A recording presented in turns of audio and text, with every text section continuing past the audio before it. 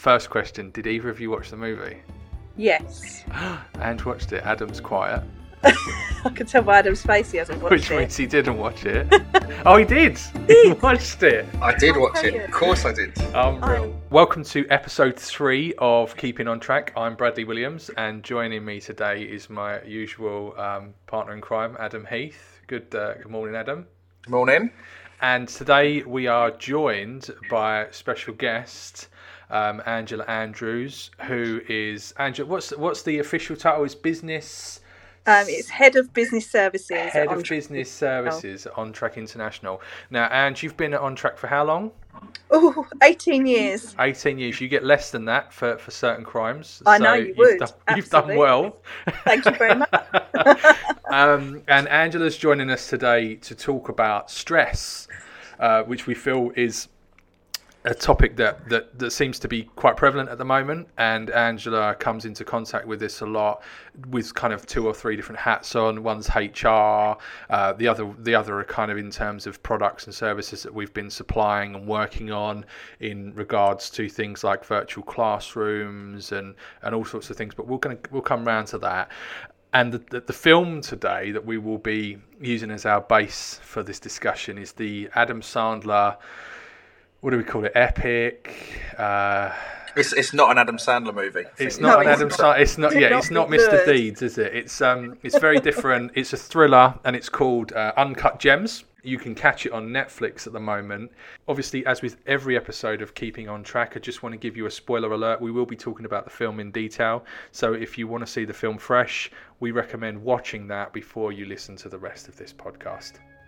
So Uncut Gems tells the story of Howard Ratner, who is a New York City jeweler, and he is possibly the most self-destructive human being on the face of the earth. He has gambling addictions.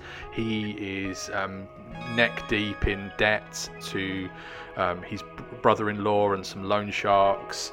He borrows, begs, steals from different people. He barters. He robs from Peter to give to Paul. And he has this black opal that he's ordered months and months ago that he's waiting to arrive. And he believes that this black opal is going to be his answer to all of his worries and concerns, and it's going to be a massive cash for him, a massive payday for him. And the movie is essentially about a week in the life, or a week or so in the life of Howard, and he's just the chaos that ensues in everything that he does. And it sounds quite comical. It is quite comical in places, but it is genuinely one of the most stressful films I think I've ever seen. Yeah. I don't know about you guys. Absolutely. I'm so glad. I'm so glad I didn't watch it just before I went to bed, because I don't think I'd have slept. I have to say, I'm so glad my children were not in the house. That has to be the largest amount of Fs I've ever heard in one sitting. Well, we're going to come back to that. Brad will tell you, Adam, I don't mind the odd F word, but my toes were absolutely curling. This is the first film I've watched, Brad, because you sort of made a special request that I should make an effort to watch this one, and I did. I don't know why you particularly wanted me to watch this one. The other ones, I think you knew there was a chance I wasn't going to watch them. This one, what an experience! Wow. And I was just thinking, I didn't know if you were going to get straight into the movie, because sometimes we chat for a bit and then we get into the movie. I was going to remark that this 15 minutes of trying to get the audio working is as stressful as watching that movie once. It was so stressful. It really was stressful. Well, that's good. Adam and I are quite used to stress, as you are, I'm sure, Ange, as well. Yeah. I quite like it. Yeah, and it's weird because the film itself almost plays as a little bit. I think there are certain more overt connotations towards basketball and things like that. That the film itself focuses around Howard and his relationship with the game of basketball and things like that. But I think kind of from our side specifically, I look at it sometimes. I think this is what it feels like to do a big project. Sometimes you're just hanging on by your nails a lot of the time, and you've got 1,001 things to do, and everything relies on the next thing landing, and at any one point the whole thing can collapse, and you've sleepless nights, and you're trying to cajole people into doing things, and it's very much everything seems from the outside to look quite calm and collected and calculated, but I think it is quite a chaotic experience. I'm still recovering from the film. It's an emotional experience in a way that a lot of movies are not. I think even if I've seen a kind of stressful or action-packed, engaging film, I've never felt my heart race quite as much as it did watching this. Do you know what occurred to me really early on? And I hadn't personally started to kind of compare it to the world we inhabit, but you're right. What struck me really early on is the sound design of the movie, and I can't remember. It might have been 15 or 20 minutes in before I got my first pause. It was just wall to wall sound, people talking at each other, over each other, sound effects, background music, TV shows, all kinds of stuff. And I guess on reflection, that is what some of the big projects we work on are like. There is just volume, there's just noise coming at you from all directions, and I found that a really kind of different experience watching this movie. Is kind of, my ears didn't really know where to settle. I was trying to pick up threads of all kinds of conversations and people and moments, and yeah, that is probably, that's, sometimes I think you might stretch some of your comparisons from movies to our real life experience, but that is maybe that's why the film really has struck me, because that is what life is like. And most movies don't show life. That is what life is like. There is this cacophony of noise around us that we have to kind of try and navigate. Definitely. And you know a thing or two about it as well, right, don't you? Yeah, very much so. So I think it's quite a British trait to kind of deal with stress and just not let it show. And I think in the film, it was a very typical kind of New Yorker sort of feel to how they talk, usually over each other all the time, and, really loud and stressed. And as Adam said, you almost kind of needed to remember to breathe while you're watching it.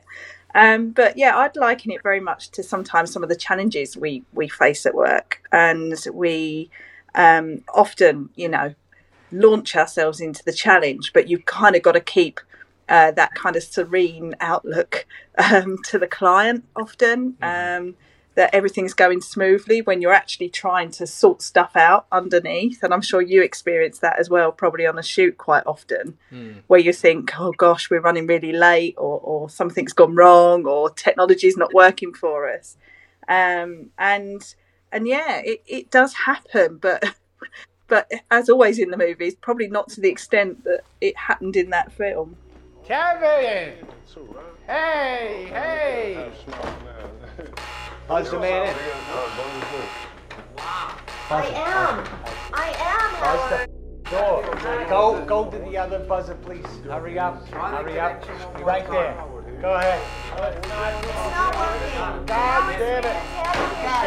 Hang on, sorry. Open this shit up, man. I'm sorry. We don't got time for this shit. You got a game Magnet tonight. sometimes doesn't open the door at the gym. I'm claustrophobic.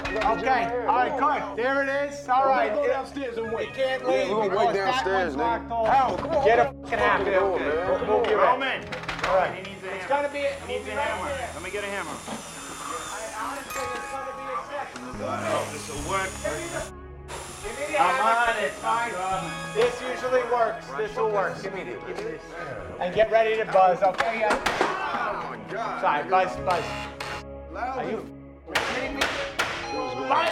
And hit it from the side. Flawless please. is dead. Get rid of this. I'm trying to get. Tell him goodbye. Goodbye to fucking Flawless. Roman! Come out here. One of the things that's interesting to me though is to solve any individual crisis that Adam Sandler's character is facing. He takes a punt always. To solve this crisis, let's take a punt, and that perhaps doesn't come off, so let's take another. He's just constantly taking punts and taking gambles on things to try and fix his problems. And actually, there probably is space for that if I think about it. On set, we've taken gambles before, Brad. We've done things to try and navigate a problem, but actually sometimes our better response might have been to just step away for 10 minutes and build that pause into the situation to let ourselves think pick the right way forward, not just to kind of, grab at something. Yeah. Go on, Anne. Sorry. Yeah. I was going to say, you guys are so experienced at what you do, and you've got past experience to kind of use and team that with your gut feel as well. And you probably do manage to, in inverted commas, wing it sometimes and kind of pull it out of the bag. It is. It's a funny one because there's a moment in Uncut Gems where he lends this opal to Kevin Garnett, the guy who plays for the Boston Celtics, and there's that 2 or 3 day period where he's lent the opal to Kevin Garnett because he wants to get business from Kevin Garnett, but in the meantime he's supposed to get the opal to Adley's auction house so they can appraise it for the auction. That the reason he's bought the opal is to put it at the auction. And I think that to me that sums up one of the more common things that we do in life is we have this long-term goal and we're going towards it, and then something comes along that's more of an immediate thing that we can do, but also then leads to a secondary long-term goal, and we have to make that decision of, do we let that extra option go, or do we take that gamble, like you said, Adam, that punt, to allow almost to them follow two paths at once. And I think that's one of the things that I find is leads to stress a hell of a lot, is we're never just going from A to B. We're going from A to B, but then we have a C, and then we have an F, and then we have a G, and then G and A then have to come back to each other, and then D's interfered with F. And what happens is we go from having a singular path to this sort of fractured web of things that we need to do, because we don't ever just have one job to do. There's always 1,000 jobs, and they always become interlinked and intermingled with each other. And I'm Ange, that's something that probably that senior leaders kind of come into that sort of contact with that sort of thing a lot. Yeah, I think so, especially kind of in the current climate that we're in, with majority of the world being in lockdown. Senior managers and exec teams are pulling their hair out as knowing what to do next. And also when you get kind of mixed messages from governments as to what's going to happen next, they're trying to stay ahead of the game. So, and then obviously communicating that to their teams as well. So in some respects, they're having to take a punt as to what they should be doing next. And that is stressful in itself. You put on top of that home working, managing a team of stressed people as well, and you've got some seriously stressed senior managers and executives out there who are turning to the likes of On Track International to ask for some help, and executive coaching is just one of those things that we can offer. And what would you say would be sort of some of the key takeaways in terms of stress management? Are we sort of, because I think it's quite easy to say to people, take some time out, just do something for yourself, but I think that at the same time, once you're knee deep in the mire, it's sometimes very difficult to switch off, right? It's sometimes hard to just kind of say, I'm going to go and take a 15-minute walk, or it's different for us on a set, because especially when we're working together, Adam can kind of say, I need 10 minutes and disappear, or I can sort of say, can you just watch this while I just go and stretch my legs and get away from the situation. But if you're the only person, if the whole thing rests on you, that's probably a little bit more complicated, right? Yeah, it is. You're absolutely right. But I think most people have a network of colleagues and friends and advisors that they can use. So, people that run businesses on their own will have experts around them. So use those experts and have that person that you can go to and say, look, I'm really stressed here. And, what can I do about it? And luckily, unlike the Howard character in Uncut Gems, stress tends to only happen in one area of your life at one point, luckily. So it could well be that work is kind of really stressful right now, but your home life is a little bit quieter. So you do have that release, that kind of natural release that's there. Yeah. And then there's this also a model called the stress curve, which visually kind of brings to life how stress can work for you as well as against you. And that's a great little kind of visual aid that I use quite a bit.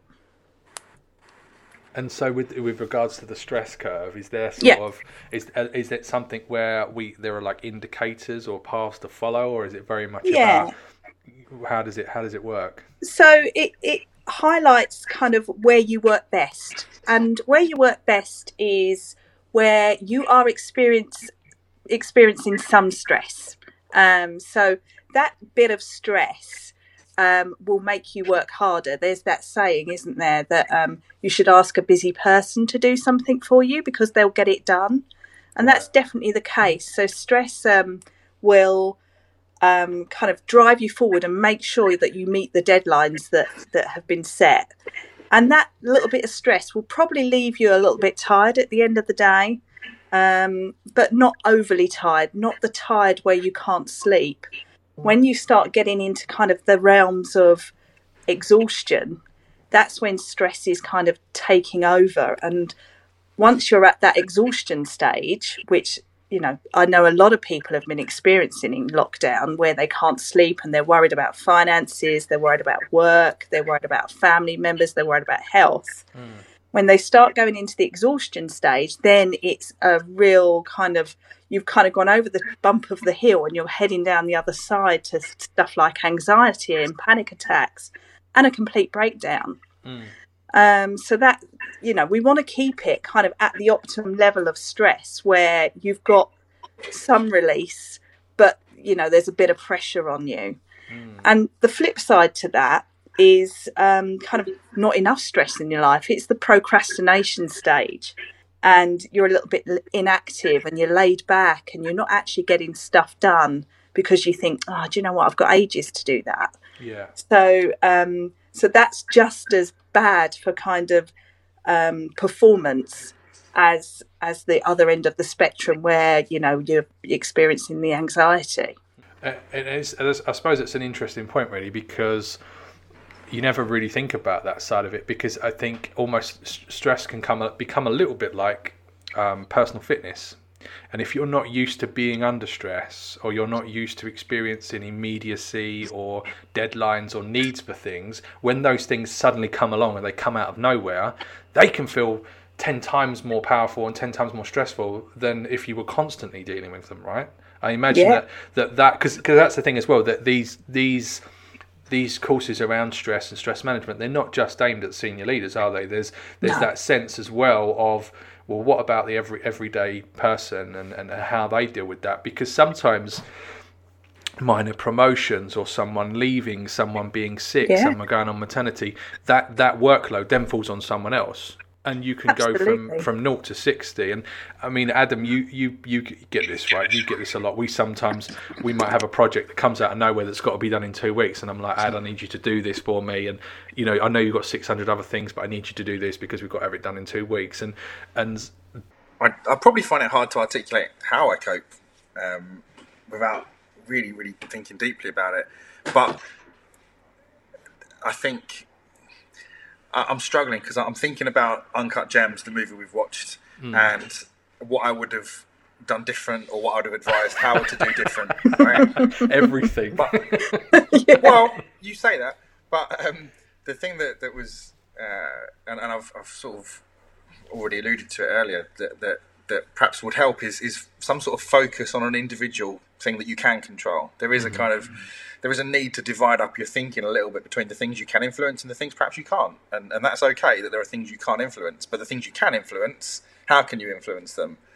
And yeah, those kind of moments where you've come with a project that needs to be done super fast, we can't influence the fact that it needs to be done. So what can we influence? How can we kind of navigate and set things up to give ourselves the space to think about and do that work? And I guess me and you sitting on a call for 20 minutes bemoaning the fact that the project needs to be done quickly doesn't help us. So there's no point. We can't influence the timeline, the reality of that project. Yeah. And when I was watching Uncut Gems, I so desperately wanted Howard to take control of the things he could influence. So it sounds so trivial when you see the film and see the chaos of the film, but I just wanted him to sort his home life out. The reality is the family was finished, the relationship was finished. He had a mistress who I I think his wife knew about that. Yeah, Unless I Yeah, misunderstood. must have done. Yeah. Must have done. So Yeah. let's get it done. Let's get it all nicely tied up. They kind of had a rough plan, but yeah, the family understood it. It was kind of at the end, you know, and certainly the relationship between him and his wife. They both knew they had a plan. We're going to separate after X period, after this upcoming whatever it was.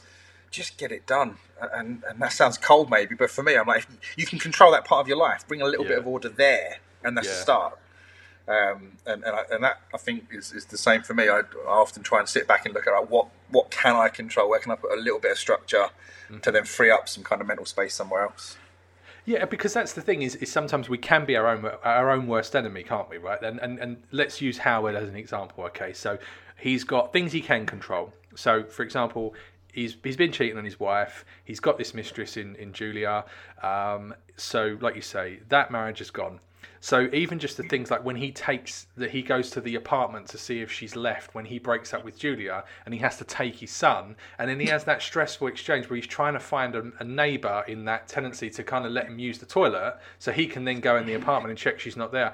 Just take the son into the apartment and let him wait. If the mistress is in there, she's in there. There's no secret, right? So there's that side of it. Then there are things like with Damani, the guy who he borrows the fake Rolex watches off of. I don't know, they're not Rolex, are they? But the fake watches, and he keeps giving those to people as oh, here's a $10,000 watch, let me give you that to tide me over and I'll buy that back off you.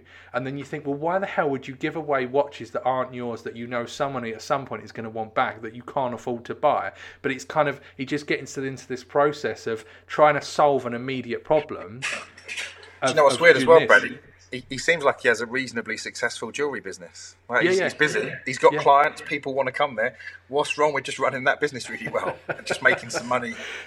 And I think that's the beauty of the film as well, because even just the little moments like those strange little twins that keep following him round, tell him that he owes them money, or the guy that he gives the is it the Lakers or the Knicks ring that he goes and because he gets a Celtics ring, doesn't he, and that he gets off of Kevin Garnett, but he also has a Lakers ring or something.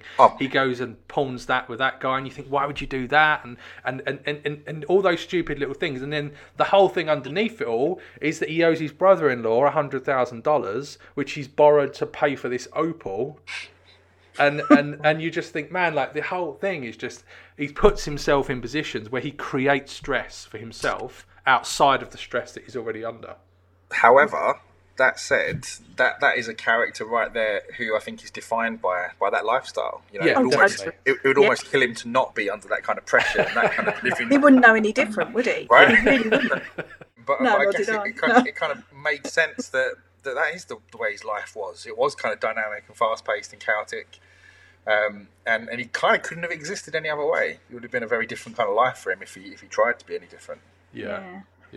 I think if I'd have been if I'd have been Howard, he so needed someone just to be honest with him and just sat him down and go, what are you doing? Let's sort it out. He needed someone to mentor him, really. That's what, at the end of the day, I thought, God, just someone be honest with him. And I guess because that's the weird thing, because his dad could have provided that mentor role, right? He could. But he doesn't. Yeah. He just kind of treats him as he's like not a failure, but almost this kind of albatross around his neck. He's this sort of, you know, you're a bad luck charm, Howard. Just get away. You're bad for this family and things like that. But the bit where at the auction where he says to his dad, I want you to bid it up so that you know, why didn't his dad say at that point, I'm not going to do it. I'm not going to do that. Rather than facilitate the chaos even further. I know. It did. Yeah. No, it's a strange one. But that is the thing as well, is I think that we're lucky if we're naturally surrounded by other people that allow us that take the pressure out of us a little bit. They're our sounding boards. They can provide mentoring, or you know, we're lucky if we have that. And I guess there are people out there that don't have that, or feel they don't have that, or they maybe even see it as a sign of weakness to kind of vent to somebody else. But I think that is a real necessary evil when it comes to stress management. Do you agree? Yeah, totally. And I think that stigma around mental health and stress and anxiety is being broken down by all the good work that's being done out there by Mind and other organisations and charities. And I think people are now talking about stress and anxiety a lot more than they were. Yeah. And that's a great thing. And as you say, if people don't have someone they can lean on, maybe in a work environment, then look to, social media where there's lots of people who can link you up with someone who can act as a coach or a mentor. So I think it's worth doing if you feel quite isolated and alone. I suppose there are people who are worried a little bit as well about the perception of that, in terms of, I'm suffering from some form of anxiety, or I'm having a bit of a existential crisis, or the stress has kind of burnt me out, and that is a sign of weakness, or that I'm going to be tarred with that brush of, well, he or she is, or they have kind of provided an example where they have a level. There's only so much they can take, and by exposing your underside a little bit, exposing your belly and showing yourself in such a vulnerable fashion, that you've essentially put a ceiling on your career path. And so within an organisation, people will perceive you in a certain way. But I don't know if that's a thing anymore. I mean, maybe in 20, 30 years ago and beyond, maybe that was a thing. But I can't see that now as something that necessarily is a stigma that many people go through. Maybe it is. Maybe I'm blinkered because of the world I work in. But I mean, in a creative environment, if someone blows their top, right, everyone's kind of like, well, that's the creative process. That person's having a bad day. They've screamed and shouted. That's it, But I don't know. What are your thoughts, Ange? Do you kind of see it differently, or is there a kind of sense of that change in the air? Where are we at? Yeah, I definitely think there's a change in the air, and I think this lockdown has maybe helped with that as well. So since we've been in lockdown, the Office of National Statistics, I can never say that word, Statistics have undergone a survey, and they've said that now 2/3 of adults, those between the age of 16 and 69, are most affected by stress and anxiety. Right. And they can't see kind of a clear pathway to the future right now. Because of probably what's happening in lockdown. But so it's not a thing where it's a minority anymore that are dealing with stress and anxiety. As I say, 2/3 of adults are dealing with that sort of feeling. So I think it's more becoming the norm now that you might experience maybe short-term stress or anxiety that you can actually overcome and manage. And mental health isn't just about poor mental health. It's about all of your mental health, whether you've got good mental health or poor mental health. And we should be looking after that as much as we can, the physical. Yeah. And I think we also owe each other that debt of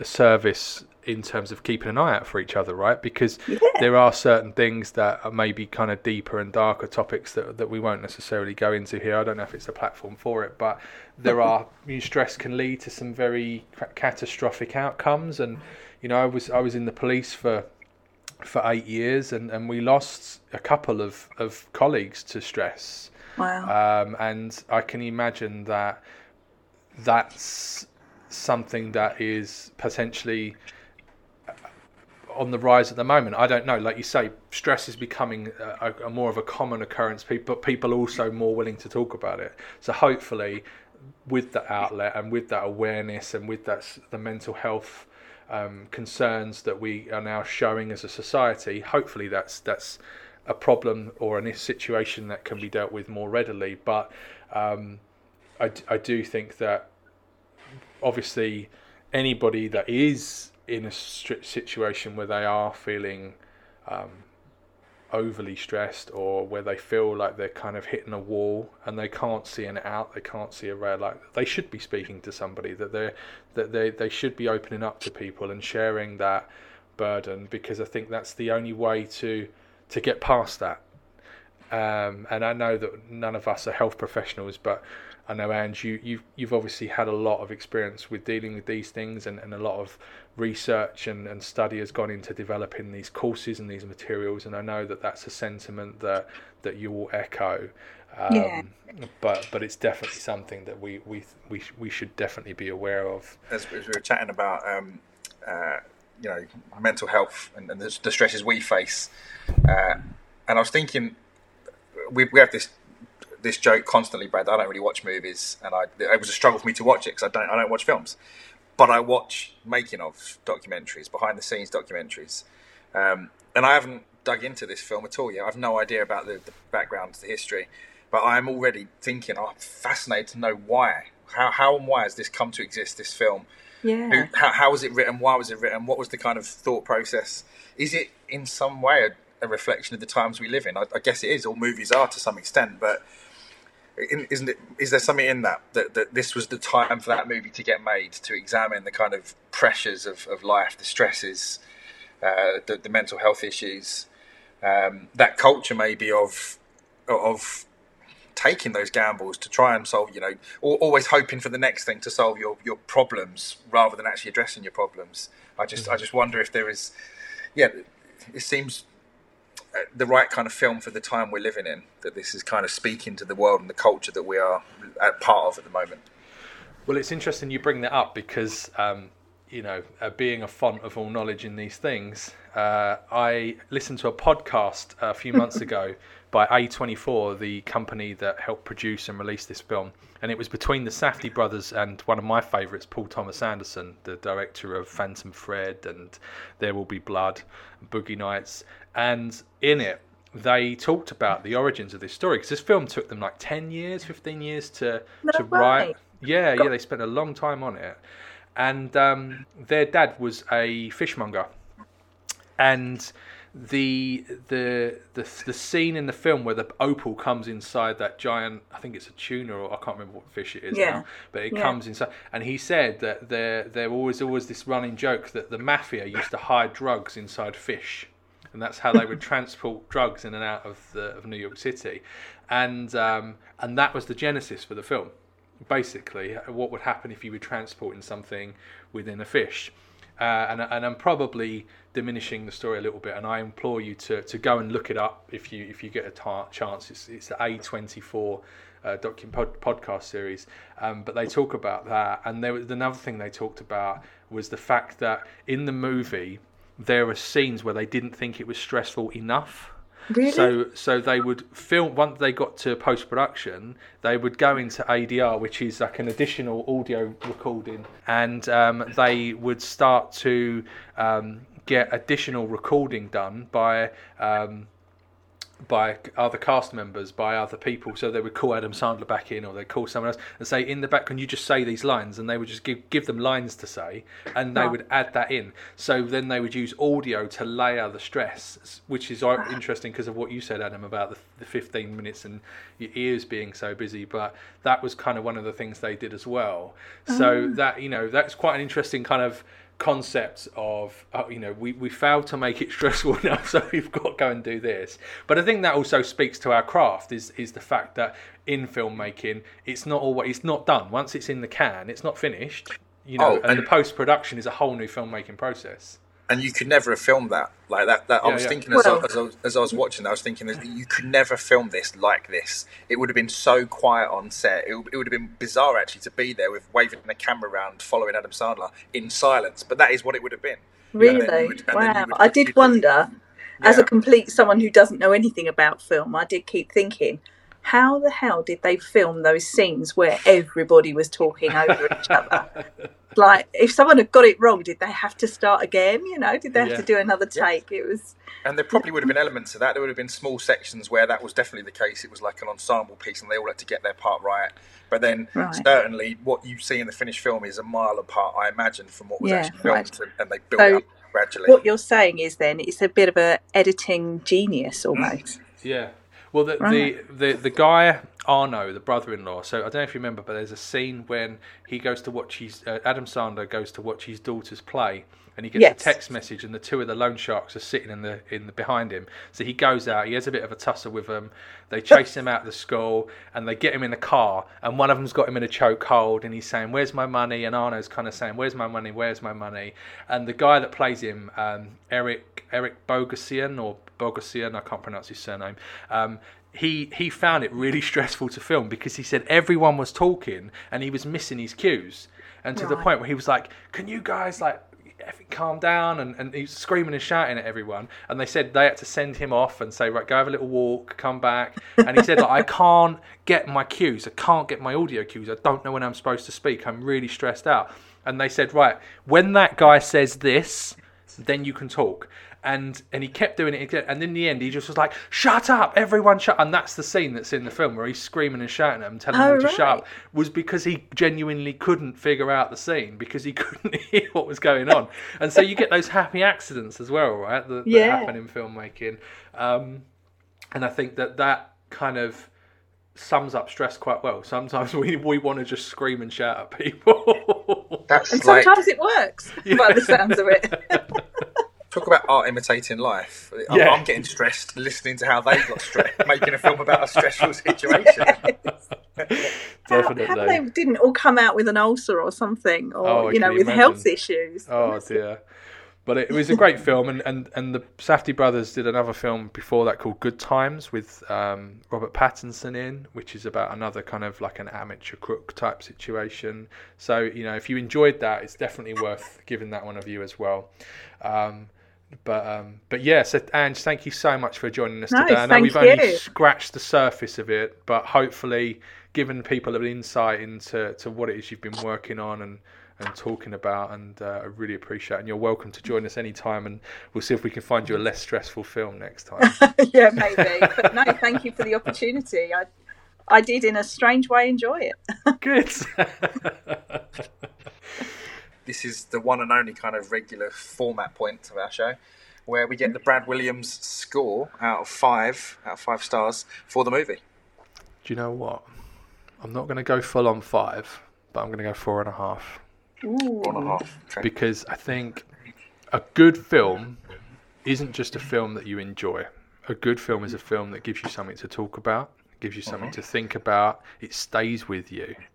And I think that Uncut Gems is one of those films where you'd be hard-pressed to watch it and write it off. This is the sort of film that's going to follow you around for days. You're going to talk to people about it. It's going to stick in your mind. It's a really well-made film. I think the craft on show is spectacular. Yes, it's a bit pretentious in places, but sometimes art's allowed to be pretentious. And I just think Adam Sandler is just unreal. He's a force of nature in that film. And so for me, I would say if you haven't seen it, watch it. If you've watched it, watch it again, because I've seen it 4 times now and I find something different every time to enjoy about it. So, yeah, 4 out of 5 for me. So which puts that at the top of our leaderboard, doesn't it? It's Uncut Gems, Contagion, and then down there at the bottom is Enter the Dragon. That's where we're at so far. But yeah, so Adam, any closing thoughts or sentiments from you on Stress or Uncut Gems? I don't know whether to thank you or bemoan the fact that you made me watch that movie, because it's had 2 different kind of impacts on me. But no, it's a stunning piece of filmmaking, and like I said right at the start, it's an experience, and I don't know that there's that many movies you would call an experience, a physical experience and an emotional experience. They might be a great story, they might be action-packed, all these other things. They might pose some interesting questions that you go away thinking about, but to me this was an experience that has hit me for sure, almost physically as much as emotionally. Definitely. And if you watch the film and you think, wow, this is just like my life, then you need to pick up the phone and speak to Angela, because she's got some things to talk to you about. Thank you. Well, thank you both very much, and thank you everyone for listening, and we'll see you again soon. Thank you. Till next time.